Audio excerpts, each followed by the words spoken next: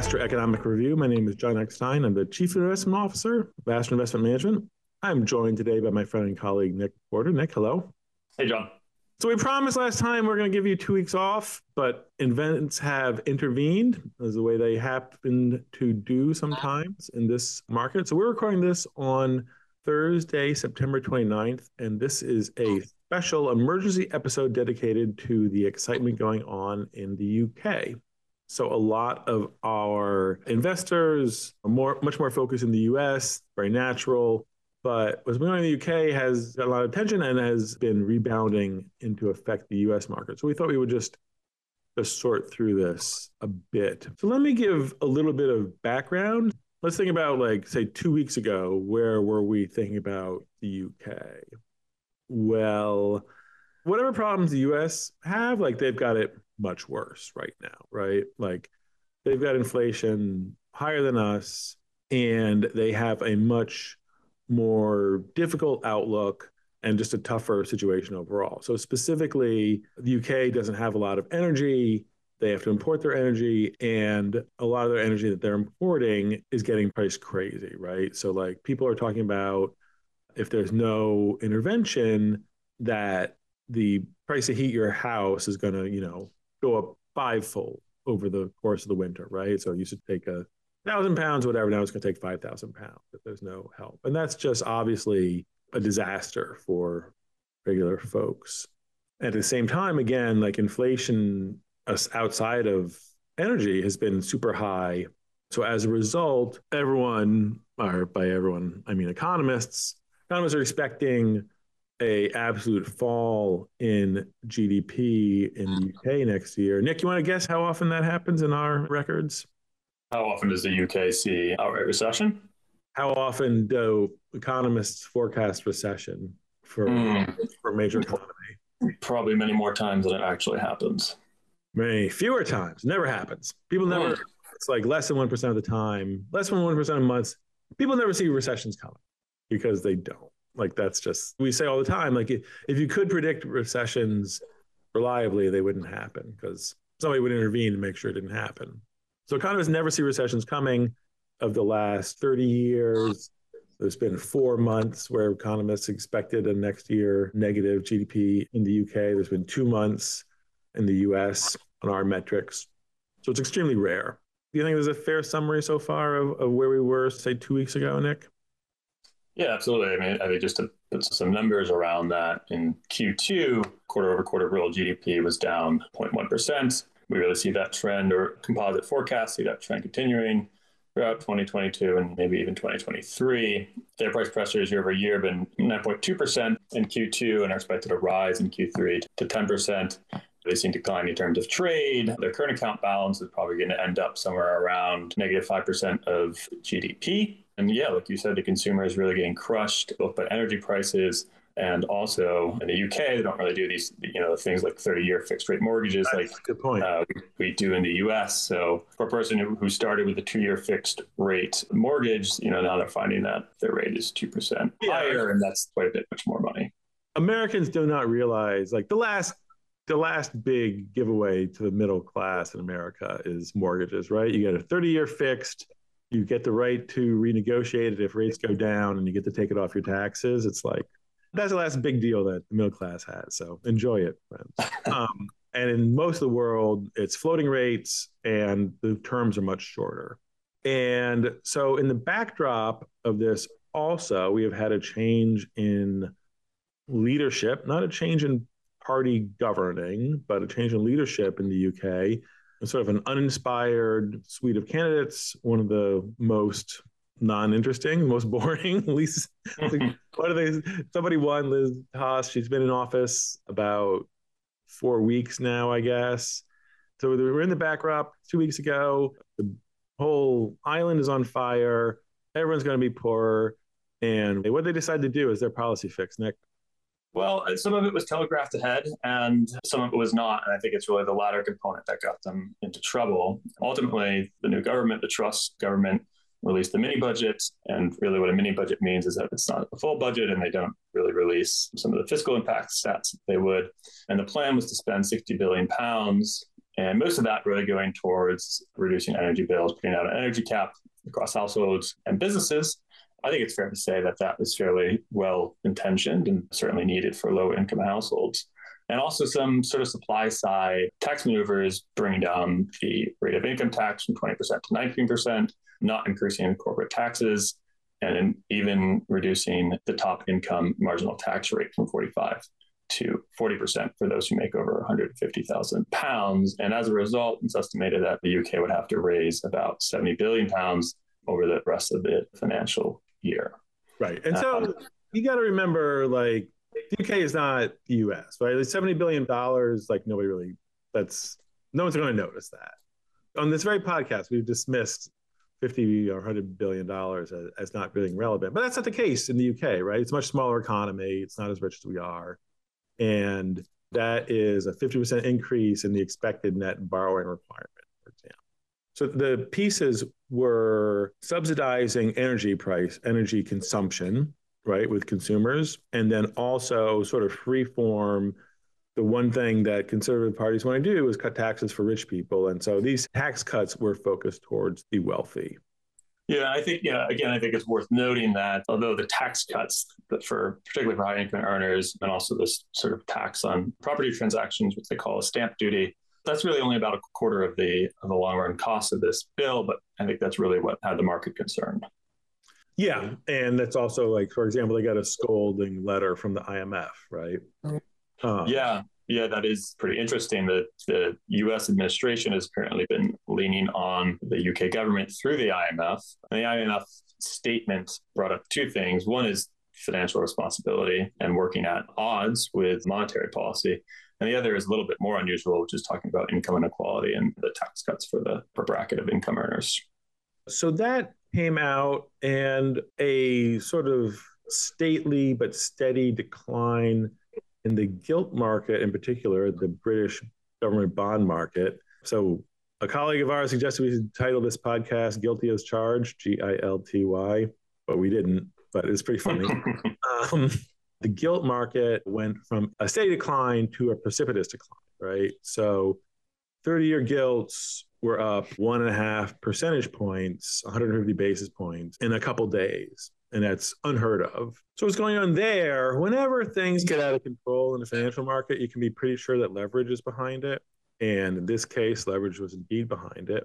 So the story with the market getting out of control, basically the losses snowballed because leverage players had to get out in a hurry or get shut out by their bankers. In this case, the leverage players were not that Wall Street villain, the hedge funds. They were pension funds, which are supposed to be sort of staid and secure institutions. But basically, the ideal for a pension fund would be to have a bunch of zero coupon bonds that pay off exactly when your liabilities come due, right? So the pension fund, I got to pay Nick £100,000 in a year and a half. So I should have a zero coupon bond that meets that need exactly. That can't happen. But what you can do is buy a bunch of derivatives to try and make sure that does happen. So it looks like it has happened. So it's called liability matching. And it's a big deal in the UK.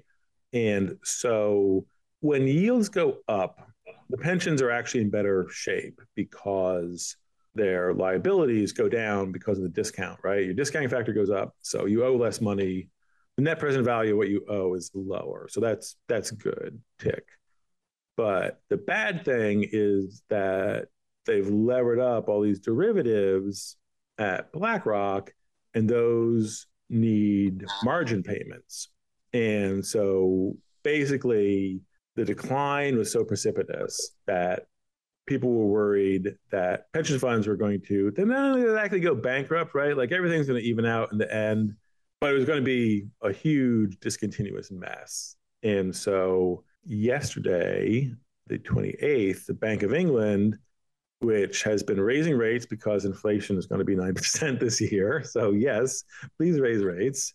The Bank of England stepped in to not sell bonds that it's doing under its QE program, but to buy more bonds in its QE program. And how'd the market take that, Nick? They took it reasonably well. The 30 years sort of rallied back on September 8th when the mini budget was released. 10-year yields for the UK were 3.1%. They peaked at 4.5%. And now, after the Bank of England's announcement that it would be buying 30 years, the 10-year yield is back down to about 4.1%. So some sort of right sizing there. The pound has rallied a bit as well. Yeah, like I do think that the Bank of England in the case of the gilt market. So the Bank of England is one of the few banks, they've actually said that will be the market maker of last resort. Like, I'm not sure this is a dogma. They've said it. I'm not sure they've said it more than once. They said it in the financial crisis. I know that because like, this is the one thing I taught Richard Clarida because he didn't know that. So I felt pretty smug about that, actually. I know. So I do think that they are stepping in to just sort of smooth out this market. But they have a tricky problem, right? Central banks are usually pretty interested in their currency, and the currency was also declining precipitously. And people, I think you were looking for an intermeeting hike, right? So one thing central banks can do to try to defend the currency is raise interest rates. And you were kind of looking for an intermeeting hike, but you were also saying that you think the UK is trading a little bit more like an emerging market. You want to tell me what you meant by that? Yeah, I mean, I think it's sort of this interesting question where the UK has been raising rates, not totally on line with the US. The current target's 2.5. They're probably going to get somewhere around 4.5 or maybe even further. And the pound has declined pretty precipitously this year against the dollar. And this mini budget was, I would say, relatively milquetoast. The energy subsidies were pretty well telegraphed ahead of time. Okay, supply side tax cuts are working at odds with monetary policy, not a good idea. But be that as it may, the UK has sort of found itself in a spot where the Bank of England is now having to buy 30-year gilts. That seems to me like more of a balance of payments crisis than you would typically expect with a developed market economy. Yeah, and to be clear, the bank is in a tricky situation, right? Like they've got a cratering economy and skyrocketing inflation.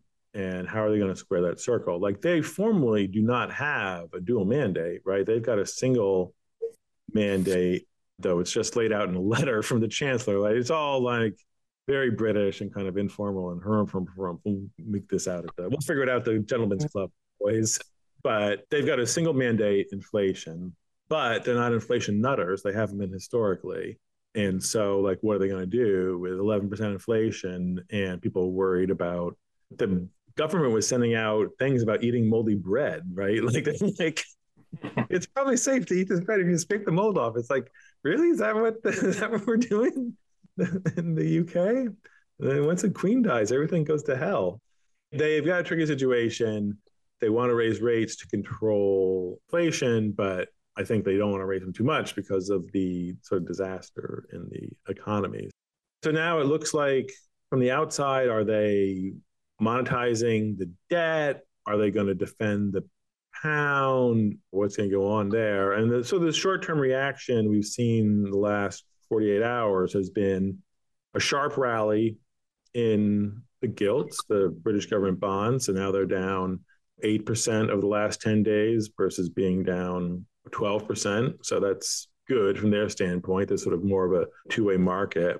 And the pound has also rallied the last, say, 36 hours since probably up by 3%, still down 3 or 4% over the last couple of weeks. But just trying to get two-way markets in there might be helpful from their standpoint. The rally in the gilts yesterday bled over to the government bond markets in the rest of the world.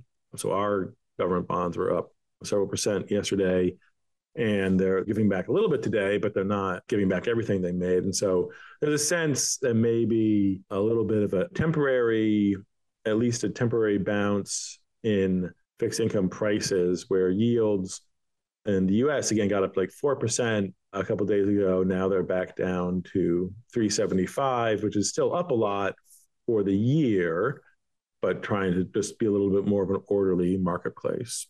That's where you are. You have any thoughts on spillovers, Nick? Well, I do think it's just worth mentioning sort of the path going forward that Prime Minister Truss has come out about 7 hours ago and said that despite the market reaction, there isn't going to be any change to their fiscal policy stance. And I don't think that bodes particularly well for the UK and for easing the Bank of England's decisions. There are just going to be sort of this fiscal push into an inflationary environment, as you've said, probably pretty adverse macro backdrop going forward. And the Bank of England, which was supposed to be selling government bonds, is going to probably continue to buy government bonds to the tune of £65 billion while also raising rates.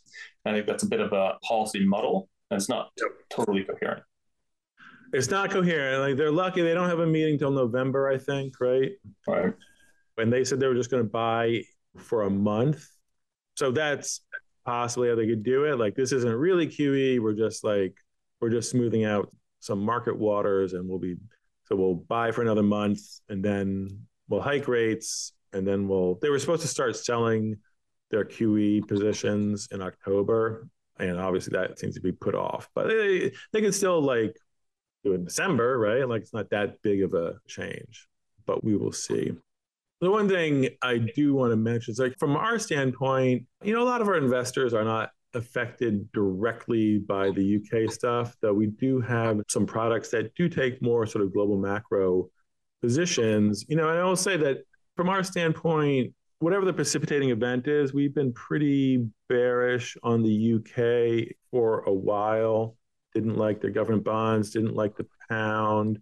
And those are for reasons that didn't have to do with some sort of specific event like the micro budget or whatever, but more things like the current account deficits being high and the weakness in the economy is an important thing for our bearishness on them. There's not like a lot of good news from what we see on the pound. We're maybe less pessimistic than we were 2 months ago, but also the pound's come down a lot. So that makes sense. And again, in the gilts, the budget balance is high, the budget balance is rising. Those are things that we don't like to see in a bond market. Volatility is high, we don't like to see that. The yield curve is not attractive right now. So there's sort of a lot of things that have been adding up to us being able to take advantage of some of these declines for some of our macro programs. So if you want more information on that, you should reach out to your Aster sales representative. And if you would like more of our economic analysis, you can check out the Aster website, AsterIM, like for IM for investment management.com. And we will be back in a week with the latest U.S. unemployment report. Thanks, Nick. Thanks, John. To learn more about Aster Investment Management's research and strategies, please visit us on the web at www.asterim.com or stay up to date by following us on LinkedIn, Twitter, and our app is also available on the App Store and Google Play. Thank you. Aster Investment Management, LLC is a SEC registered investment advisor. All information contained herein is for informational purposes only. This is not a solicitation to offer investment advice or services in any state where to do so would be unlawful. Analysis and research are provided for informational purposes only, not for trading or investing purposes. All opinions expressed are as of the date of publication and subject to change. They are not intended as investment recommendations.